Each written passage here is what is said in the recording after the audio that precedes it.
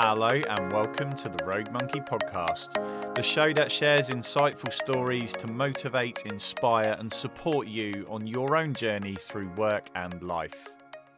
We've reached the final episode of our 8th season, and with our second birthday just ticked off, we would love to say a huge thank you for joining us. For our 64th episode, we're really pleased to be joined by an entrepreneur, endurance runner, author and international athlete. Mike Stocks, author of the captivating book One Track Mind, joins us for a fascinating conversation about his journey through both business and sport and some of the lessons learned along the way. Mike is a super humble guy and really shares some wonderful insights with us, and we've no doubt you're going to take a lot away from today's episode, whatever line of work you're in and wherever you are on your journey. Just before we start the show, we'd ask if you can give us a quick subscribe on whatever platform you're joining us on today, and after the episode give us a quick rate and review, as it really helps the show reach more people. As always, if you want to know more about the podcast or the team and want to speak to us directly, please drop us an email, hello@theroguemonkey.org. Okay, let's get into it and the finale to Season 8. Episode 64, Mike Stocks, exploring the extreme endurance mindset and the life lessons learned from 24-hour racing. Hello, Mike, and welcome to the podcast. How are you? Hi, Kevin. Good, thanks. How are you doing? Yeah, really good. Really excited to kind of explore your journey. Obviously, it's an exciting time with lots going on, but we'll come on to that. But if you can give our listeners and viewers out there just a quick introduction, I guess, to who you are and your headline journey so far. Yeah, well, I suppose with who I am, it's always I suppose who I currently am is an athlete and someone who's just started a elite ultra running team.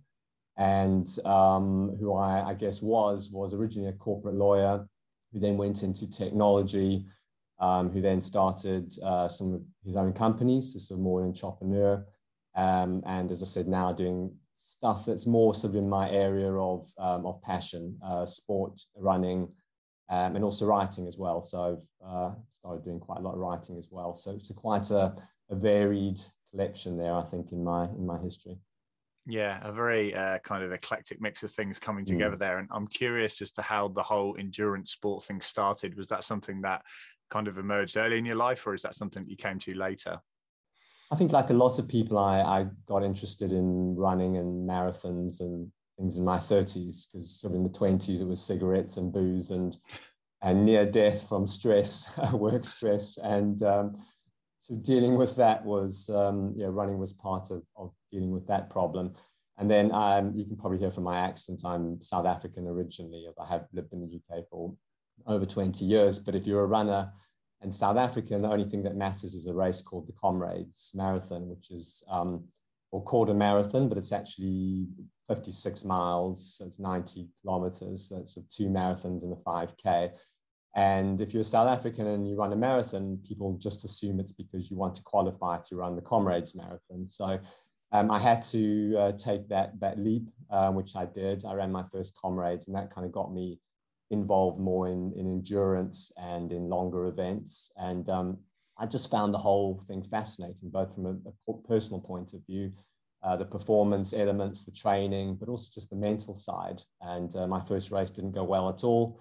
And so what I learned from that and how I built from that just got me more and more interested in endurance. And then progressively through my 40s, I started getting more ambitious. And I kind of had this idea of trying to run for England at 100K. There's a certain race I was hoping to be selected for. And eventually I had the dream of running for Great Britain, which in an event called the 24-hour, which is basically running for 24 hours. Whoever goes the furthest wins, which obviously sounds pretty ridiculous and probably is, but it's also very, very tough. So sort of progression of becoming more and more interested in endurance, I think, through my own experiences, but also through just the learning more, listening to podcasts like this, listening to people who'd done unusual things and who'd learned a lot about physical and mental performance, and wanting to learn those things myself, and then also to be able to contribute my own learnings, I guess, to those areas. So did you find when you kind of started to go into this world in your kind of 40s that actually looking back, some of the endurance aspects to, I guess, your work, because anyone who's worked as an entrepreneur, founded a business, worked in those kind of spaces that you're in, they're not easy. And actually you develop a level of resilience and a mindset that perhaps transfers quite well into endurance sport. Although at the time, as I said, smoking and drinking, you probably weren't thinking along the kind of athlete performance mentality. But do you find now that you draw back on some of those tougher times, especially when you were first getting into it? Yeah, drinking and smoking is endurance of its own kind as well. But yeah, definitely. And funny thing about sort of ultra distance, there's a lot of obviously mental strength involved. And there's possibly one of the greatest runners of all time, Yannis Kouros, said that something along the lines of life experience being so helpful for ultra endurance running. In other words, for being able to just keep going for long periods of time, because life experience of any kind, particularly difficult experiences, does just give you the ability to handle things, to know that to have mechanisms, means, techniques to get through the tough times. And I like to say it also turns you into an optimist. And by optimism, what I mean is just developing a belief that whatever you're going through or whatever is thrown at you, that you can find a way through and make the best of it. Doesn't mean everything's just going to be perfect, but optimism just meaning that I believe that I'll make the best of it and I'll find a reasonable result out of whatever comes my way. And I think the more you go through in life, the more that becomes apparent. And so, yeah, I think those difficult times starting businesses, definitely, because being an entrepreneur has the most incredible highs and the most incredible lows. So you have a phone call, you go, wow, great, it's all going to work. This person wants to buy my product. And then the next day, actually they don't, crashing defeat. Oh my God, everything's terrible. We're going to crash. We're going to lose all our money. So I think realizing you can come through those highs and lows and actually, life carries on and you've made the best of it, I think is very helpful in any element of life, and absolutely sort of endurance running being one of them. So at what point did you start, because obviously you talk about it a lot, it's quite a personal journey. At what point did you start, I guess, trying to share that outwards in terms of actually putting pen to paper and ultimately ending up in writing the book? Was there a tipping point with that, or was that something that just happened, I guess, over time through osmosis? The actual book itself, which I'm going to plug ruthlessly, One Track Mind, the book is actually happened almost say by accident, but not by accident, but it wasn't something I expected to do. But I ran my first 24-hour race, and it was around a normal athletics track. So basically running for 24 hours around this 400-meter athletics track. And it was an incredibly intense life experience, which I hadn't expected. There was about, I think, 57 other people involved in the race. And the crews that supported us had their tents and their camps around the side of the track.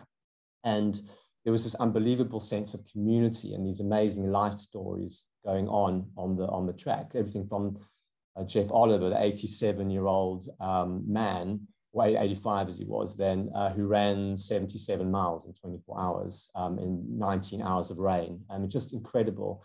To all these other amazing stories of these incredible humans that were out on this track. And as I said, the interaction of the organizers and the crews and the runners, normally in a race, everyone just separates and goes off, particularly an ultra event. You could maybe not see anybody for 8 hours or something. Whereas here, you're all together, you keep passing each other, you see who's doing what. It's like a goldfish bowl in terms of everybody's race. You see them go through good times and tough times. And so at the end of all of that, I was the day after the race, and I just started writing down some of the things that I'd learned and that I didn't want to forget. And this ideas just kind of flowed out of me because I just really had something to say. And that became my book, One Track Mind. And initially, I had even thought it would be a business book. And some of the things that I learned and that we learned from our experiences and from endurance and extreme experiences are very translatable to business. But it ended up being just more about life and some of the things that it kind of brought home to me about life and about what's important, in life, going through that experience and being part of that community that I hadn't really appreciated existed. So yeah, it's just one of those things that sort of happened, really. But it must have been, I guess, quite a powerful experience, because in terms of the actual getting it down on paper, because one of the biggest things about experience is they often just stay locked in your mind. And granted, we have a lot more perhaps digital media and digital ways of capturing things than we did previously, but generally speaking, that personal experience stays locked in your head, and it's something that you carry with you for life. So to actually then extract that and look in the deeper meanings of it and interact that with, I guess, different aspects of your life and pull that together, when you kind of finished it all, and they sent the first version of it through, kind of all finished, and you read it back, what was the impact like of that, to actually, I guess, see it almost like from the International Space Station looking down, going, wow, this is it, kind of all come together? I read once someone, an author, saying that when you first read your own book, you're going to hate it because you're just going to go, it's not good enough. And I must say, when I read it, I had a positive experience, just because I thought, I'm so glad I've captured this, because even if nobody else ever reads it, this is stuff I might forget. I'm worried that I might forget some of these things, and I've actually got it here, and I can sort of hang on to it and maybe read it myself in 20 years' time, or whatever it might be. So it does feel like capturing a moment in time. And yeah, so it's a bit weird, but it was actually a positive experience. Of course, you always think, I could have done that better or that better, but I think, like anything, you can't just keep working on it forever. At some point, you have to go, it's finished.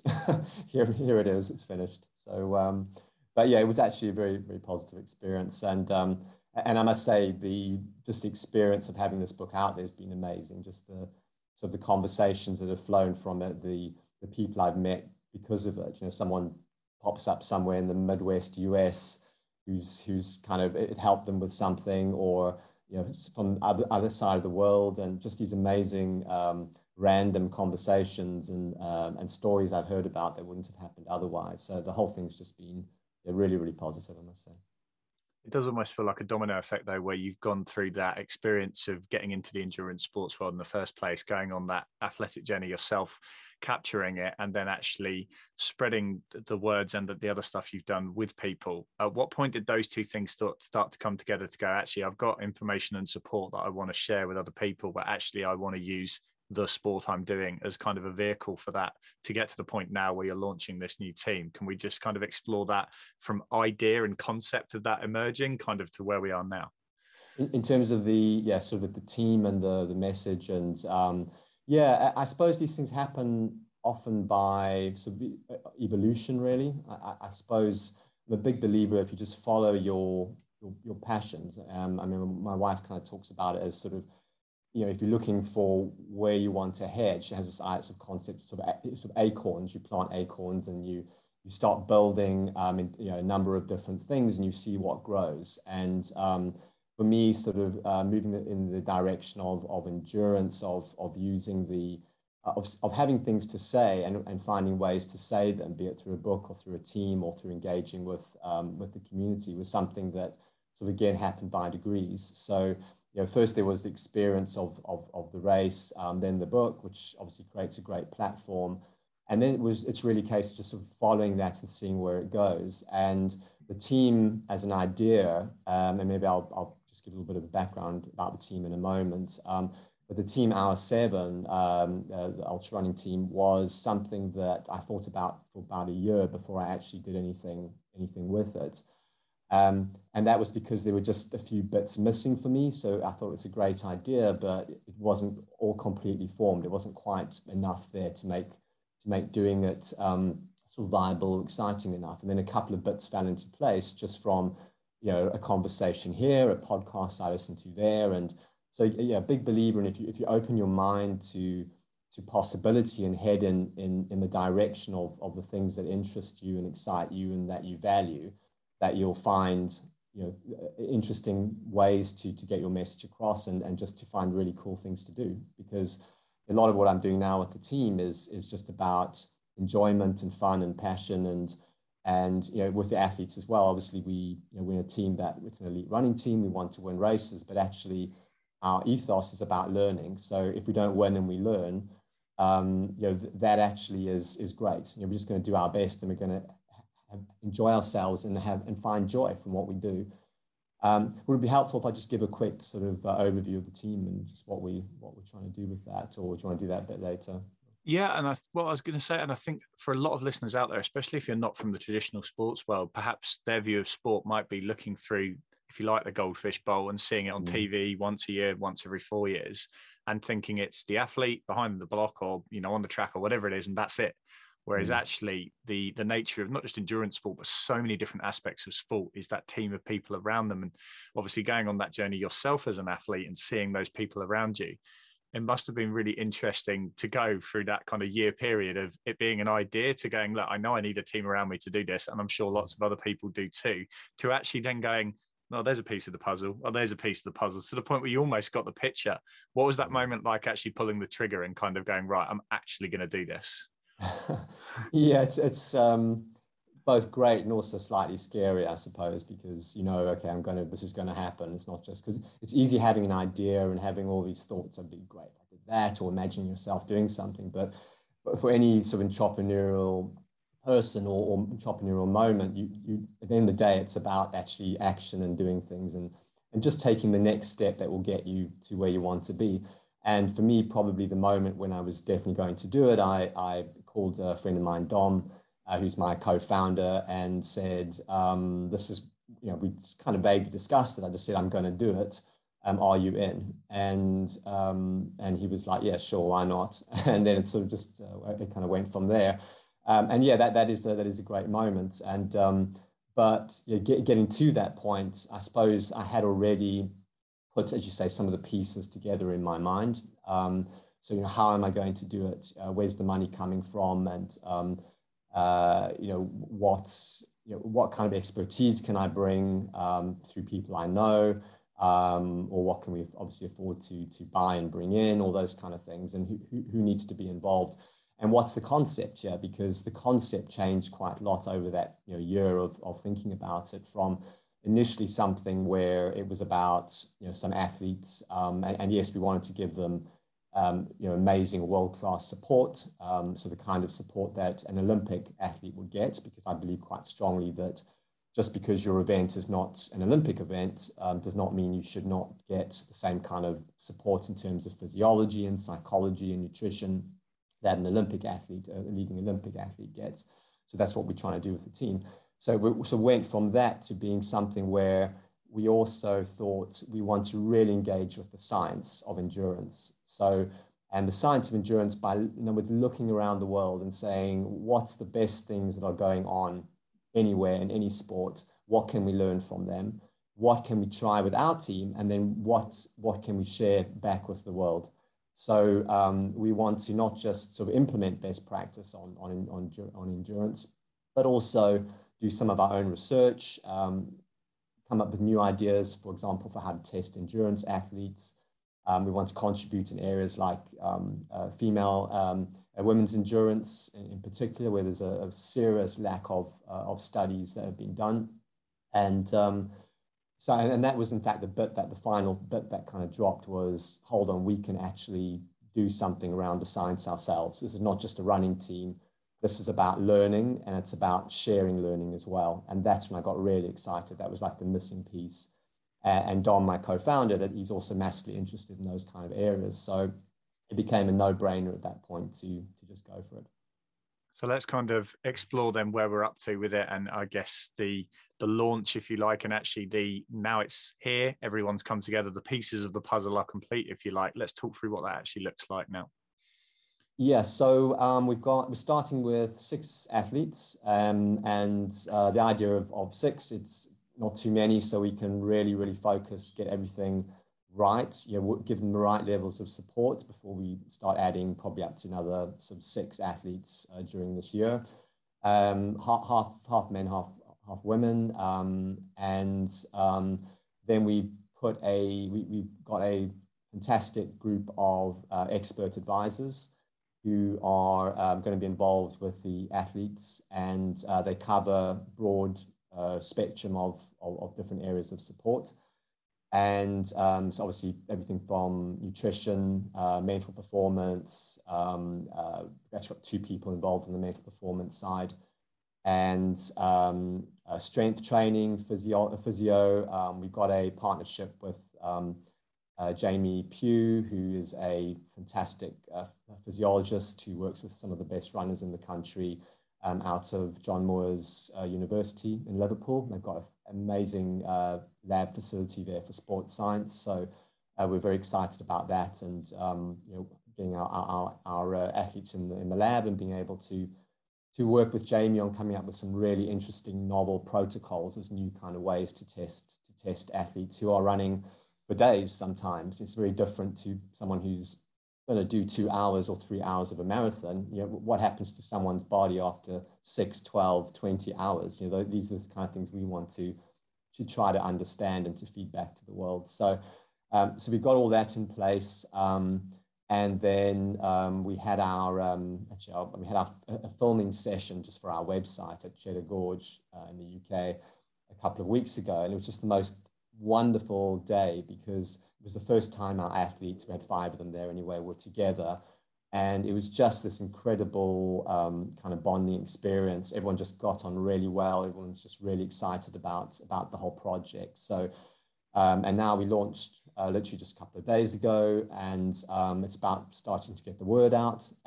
But for myself and Dom and Robbie Britton, who's our team manager, it's obviously now about sitting with the athletes and saying, okay, we've got all this great stuff in place, but how do we make sure we don't forget the most important thing, which is to deliver to the athletes and to help them do incredible things and to become better athletes. And so we're going to be doing that now over this week, and then starting to engage our experts and go from there, really. So yeah, it's really exciting times. Well, without thinking too far ahead, have you kind of got let's say a 1 year and 3 year ambition of where it could go, or are you kind of going to actually let it evolve as it evolves, if you like? There's a big part of it is letting it evolve. We do need to develop some sort of commercial elements around it to make it sustainable. So obviously that's sponsorship, and it might be other things. But so the sustainability, the long-term sustainability is important, and so there will be elements of that. But primarily, I think the key thing will be how many athletes we can work with. So we don't want to build it to a size where we can't actually help everybody at the right level. Some of that will depend on the amount of sponsorship and other fundraising and where all that goes, and how much money we get in. But we also think we will be able to help. Certainly, a big part of the vision is to help both certainly GB, Great Britain running by working a bit with some of the GB ultra running squads. So if there's any way we can help them with what we learn, I mean, our runners are all basically GB athletes anyway, but certainly if we can work with some of the other athletes and help in any way, we'd really like to do that. Certainly, I see no reason why we wouldn't have teams in other countries eventually. That's obviously a much longer term vision. And apart from that, really, yeah, it's just, and also, very importantly, how we kind of develop our own science, our own learning, and how we share that with the rest of the world. So in ways that's kind of easy for people like me to understand. So I'm not a scientist, but I love the science. I'm very interested in it. So how do we learn something and then just make it accessible and digestible and available just for other people to use. We'd also love it if some of the things we learned went beyond running. So for example, if we can learn something really useful on endurance, can that apply to a firefighter fighting for 30 hours against a massive blaze? Can it be used by people doing double shifts in ICU? So is there anything that around endurance that could be translatable, that would help people in other areas of life? That would be another one we're very keen to explore. So there's a lot there, and obviously we can't do everything, but we're going to try. So. It must be, it's an entrepreneur's dream to sit at the kind of crest of the wave in terms of technology and science, and actually bringing those things together where you are adding value, but also forging new paths. Because I think too often it's, and not being harsh on others, but it's relatively easy to follow in somebody else's footsteps and actually go, well, we've got this information, we're going to use it to make the best of our team, whatever it is. Whereas to actually kind of put yourself out there and say, look, we're actually going to go into places that have perhaps not been explored before, and we're going to tell everyone about it so that everyone benefits from it. That must be a really exciting space from a point of view of quite literally not knowing what's around the corner, and you might uncover something that could change thousands of lives in completely different industries. That must be really, really exciting. Well, that would be obviously amazing. The whole idea is exciting. It just feels like, I mean, I've done things in the past where it's been interesting, but it's not. I suppose it wasn't in my area of passion. Whereas this, it's both just interesting, it's fascinating, and there is, as you say, that possibility that we're just going to find something really helpful, and even if it's just things that add a bit here and there, it's interesting, and it helps people even just in running, or it stimulates conversations. That's going to be worth it as well. But yeah, we not knowing kind of what the future holds, but believing that it's going to be interesting and that it could be very positive is a very, very good feeling. And I think coming from a technology background as well, they're not an engineer, but sort of having been involved in quite a few technology businesses, that's going to be quite helpful. It may be that we identify something with a sort of technology angle, but if we don't, that's also okay.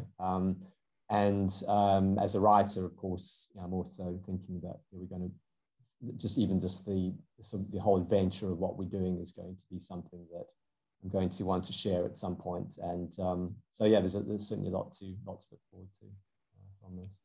A bit of a broader question. I mean, you mentioned the word passion quite a few times now, and actually having had the experiences through the different work journeys that you've been on, and then through to your own athletic journey, and then obviously with the team now, what is your kind of reflections around actually, number one, seeking things that you're actually passionate about, but number two, actually applying yourself to them? Because I think a lot of people during all the various lockdowns we've had over the last few years they've either been on furlough, or they've had time where perhaps they wouldn't have had before.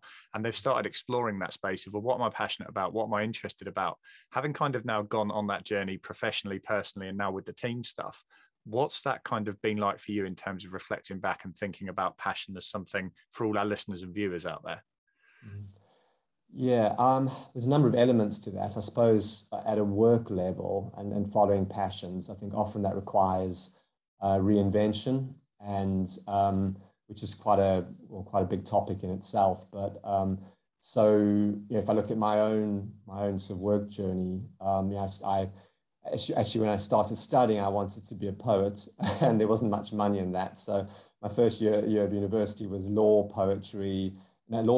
English literature, geography, and psychology. So that's typical, not really knowing what you want to do. But actually, I wanted to drink beer and write poetry. And but anyway, I realized that wasn't really a good career move. So I went into law. And law wasn't really a passion. It was more that people always just said that I sort of had the gift of the gab and good in an argument, and I found it fairly interesting. But it wasn't like I sort of woke up every morning going, "Wow, I love the law." But I went straight into corporate, and that was exciting. I was part of a startup, actually the first mobile phone operator in South Africa, which is certainly going back some. It's in the 90s. And that was exciting because it was all new. But once it wasn't, then and the technology wasn't as new, then it became less so. But I sort of during that time, I eventually got elected to become chairman of this global trade organization of basically all the mobile phone operators in the world, and they cooperated on things like how to roam between networks, how to develop technology standards. So I ran that organization for a couple of years, we had members from over 100 countries. It was very international. And I had this sort of reinvention as a sort of a technology person through that. And then when that ended, I was only 30. It was during the technology boom in the 90s, where you could be very young and do amazing things. So I was only 30 years old that my chairmanship ended, and I went from being someone who spoke at press conferences of like 100 journalists or spoke to thousands of people all around the world, to someone who basically no one was terribly interested in hearing from, because it wasn't me, it was the position. So the position that had authority was the chairman of that organization. And that was sort of, I often actually compare that to a sports person at 30, an elite sports person who's has that crash, that massive change of identity. So at 30 or some point in their 30s, where they kind of say to themselves, is this it? I've got my whole life ahead of me. Is everything I do in future always going to be less than this? And I had that sort of major sort of identity crisis at around 30, much like a sports person would. And I had to sort of reinvent myself. It was coincided with moving to the UK. I'd met my wife, Jane, through that whole international part of my career. And it was really difficult, but I sort of did a bit of consulting deals, but I had no sense of who I was. And then I sort of reinvented myself over time as an entrepreneur with sort of technology angle. And it was sort of a rebuild of my identity. And that lasted until, I guess this phase now, where it's, again, another reinvention to sort of become an elite sports person, because I ran for Great Britain first at the age of 50, which is the oldest in the modern era to do so. There's kind of this sort of bizarre sort of getting it the wrong way around, sort of a career early on, a career crash at 30, and then become a sports person at 50. It's quite unusual, but yeah, it has certainly given me an unusual perspective. But all of those things, all of those moments require reinvention. And so I think and all of those things, I think, actually took me closer to the things I was really interested in, and closer to my real identity and to who I was. And I think to reinvent yourself does take personal courage, and even if it's in small ways. And I mean, in my 30s, I was forced to reinvent myself. I had no choice. It wasn't I sat there sagely and thought, wow, okay, let me do this. I had to carry on and survive. But I think, the other thing I was fortunate with is that the people around me let me reinvent myself. So I have a highly supportive wife who would say, yeah, sure, why not start a running team? Why not go and become an athlete? Why not whatever? Because she's just that kind of person. And I'm very, very blessed to have that. And we don't always let people reinvent themselves, the people we care about, the people we work with. So I think that's a key thing in following a passion. And then also the other element you mentioned was maybe something in your life that you go, I've always wanted to learn French. I've always wanted to run or be fitter or whatever it might be, and how we apply ourselves to those things. And I suppose we've all done that, where we start something and we don't carry on. I just wonder if we ask too much of ourselves at the beginning when we do those things, and we think, if I'm going to learn French, I've got to be able to speak French in a year, or I've got to whatever, instead of taking those small daily steps that just get you to some end point. And I started playing piano about 5 or 6 years ago. And I remember, I actually talk about it in the book. It's like I sort of looked ahead and thought, well, it doesn't matter what happens today. In 10 years' time, I'm going to be able to be someone who plays piano. So if I have a bad day today, or I can't play today, or whatever, that doesn't matter. I'm just going to keep plugging away. And eventually I'll get to some point where I can do something with some competence. And that's a wonderful idea. It doesn't matter if I can't do it at the end of this year, or if I'm crap today. And I'm still plugging away after 5 or 6 years. And in 10 years, now I'm still probably throwing it out to another 10 years. But anyway, but I have that real sense that I just keep plugging away and enjoying it for what it is, that I will actually get somewhere. And if I'm also enjoying it just for what it is, instead of having to have a certain proficiency suddenly be the guy I go and watch it on the stage somewhere, just enjoying it as me for what it is and for how well I can do it today. It's a long answer to a short question. It's fascinating though, because in the book you talked about how, like, mentally being able to approach a 24-hour race, and since agreeing to obviously have a chat, I've spoke to a few people about it in kind of my sporting circles, and we all agree it's insane. But actually reading the way you approach it through the book of talking about how you break it down into these small little chunks and actually not letting the overwhelming scale of what you're doing, like our kind of cynical response of that's mad, but actually you don't think of it like that. You approach it as enjoying the process in little chunks. And actually it kind of, without prompting, looped exactly back to what you're talking about with piano there, of just doing it a day at a time and actually enjoying the process, and the outcome will kind of take care of itself. And the question I kind of had for you was, is there a trait or a single thing that's run through, I guess, your sporting business and life journey that's allowed you to get where you are now? But I think I've kind of answered that already. Yeah, I mean, it is partly just that sort of just moving and just keeping going a day at a time. There's also, I've mentioned optimism earlier. I am just someone who believes that the future does hold interesting things. It holds difficulty as well, but that just by applying myself and putting stuff out there, good things will happen, and that I will be able to deal with the difficulty that comes along. And also that if you don't put stuff out there and you're not trying, then the good things aren't going to happen. So you absolutely just have to just say, whatever it is, I'm just going to take one step forward towards where I want to be.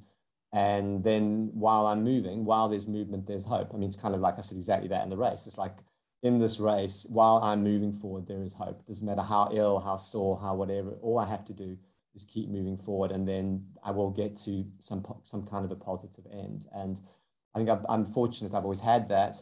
That doesn't mean I don't get depressed sometimes or down or whatever.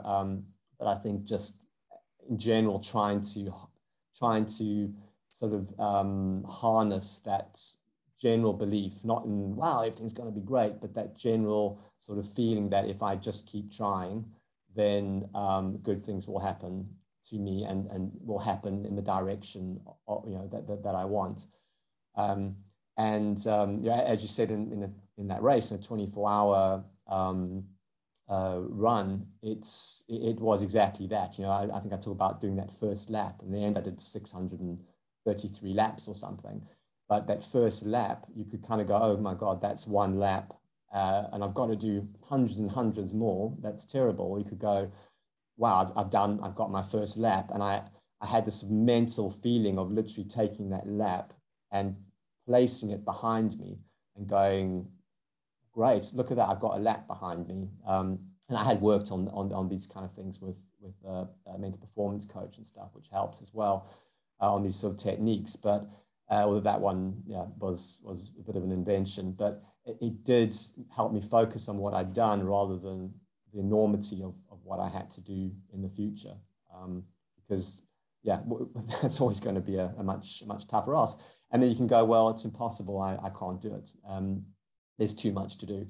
So rather look at what you've already achieved and pat yourself on the back, for it and keep moving forward. Really, I really like that. And there's one more thing I want to ask, because I think being the kind of reflecting back, probably quite an egotistical teenager and thought I had it all figured out at 20, and then at 30 you realize you didn't have a clue, and then at 35 you realize you didn't have a clue at 30, and so on and so forth. Going through everything you've done now, so you've done the GB representation, you started the team, you've gone through these failures of getting into the endurance sport world when you first started it, having the entrepreneurial stuff and everything else that came with it. When you look back now, that kind of wisdom, if you had to bottle it up, what would you go back if you were starting the journey and say to yourself? Because as I said, I think every person, when they go through those various milestones in their life, reflect back and perhaps have a slightly different perception on things the further they get into their life. So if you'd cast your mind back right to the start, when you're actually just getting on this start of this journey, what would you go back and say? I'd probably tell myself sort of a bit of what we've spoken about already, but just, I would tell myself, Mike, it's okay. You're going to figure it out. So don't believe in yourself and trust yourself. And you'll find out what the things you're good at, also by trying lots of different things. I suppose that's the other one. I guess maybe I would say follow the passion and whatever, but life isn't necessarily like that. I don't regret doing a job for a while where I could earn a reasonable living, and because that helped me do the things that I did later. I suppose I would also say just embrace the experience, because whatever it is, I mean, there were some very difficult times, particularly in my 20s, where I literally almost worked myself to death, and it was just so hard and so difficult, particularly at a young age, dealing with the responsibility that I had. But I think just embracing those difficult times and knowing that you'll find your way through it is something that I would have told myself. And knowing that probably as you mature, you do figure more things out, and that you will find the things that probably fulfill you in a more profound way. But actually, you probably have to do all the other stuff to find those things. It's not like I could have known at 22, okay, great, go become an athlete and start a running team. I had to do all the other things I did and have all those experiences to be the person who figured out what I want to do today. And in 20 years' time, it might be something completely different. We'll chat again and go, Mike, weren't you very interested in running teams? I go, oh, no, it's like nuclear science I'm into, or whatever it might be, who knows. But so I think that, but and also I guess I would tell myself just to engage with the difficulty as well, which I think I have done well, but with the challenge, because when challenging things come along, it's easy to try to avoid them, but to face into them and to make the best of them and to learn from them. And I've done that reasonably well. There's probably some times when I didn't, but I would probably tell myself that those moments will come, but face into them and learn from them. And that will be very helpful in later life. Fantastic. Well, it's a lovely way to pull it all together, and we're obviously going to include the links to everything you're doing with Hour 7. The book, obviously, cannot recommend it enough for everyone to check out, but I think it's going to be really interesting to follow this going forwards, because I still think like we've only scratched the surface of where this project's going to go. So thank you so much for sharing some time with us today, and look forward to speaking again soon.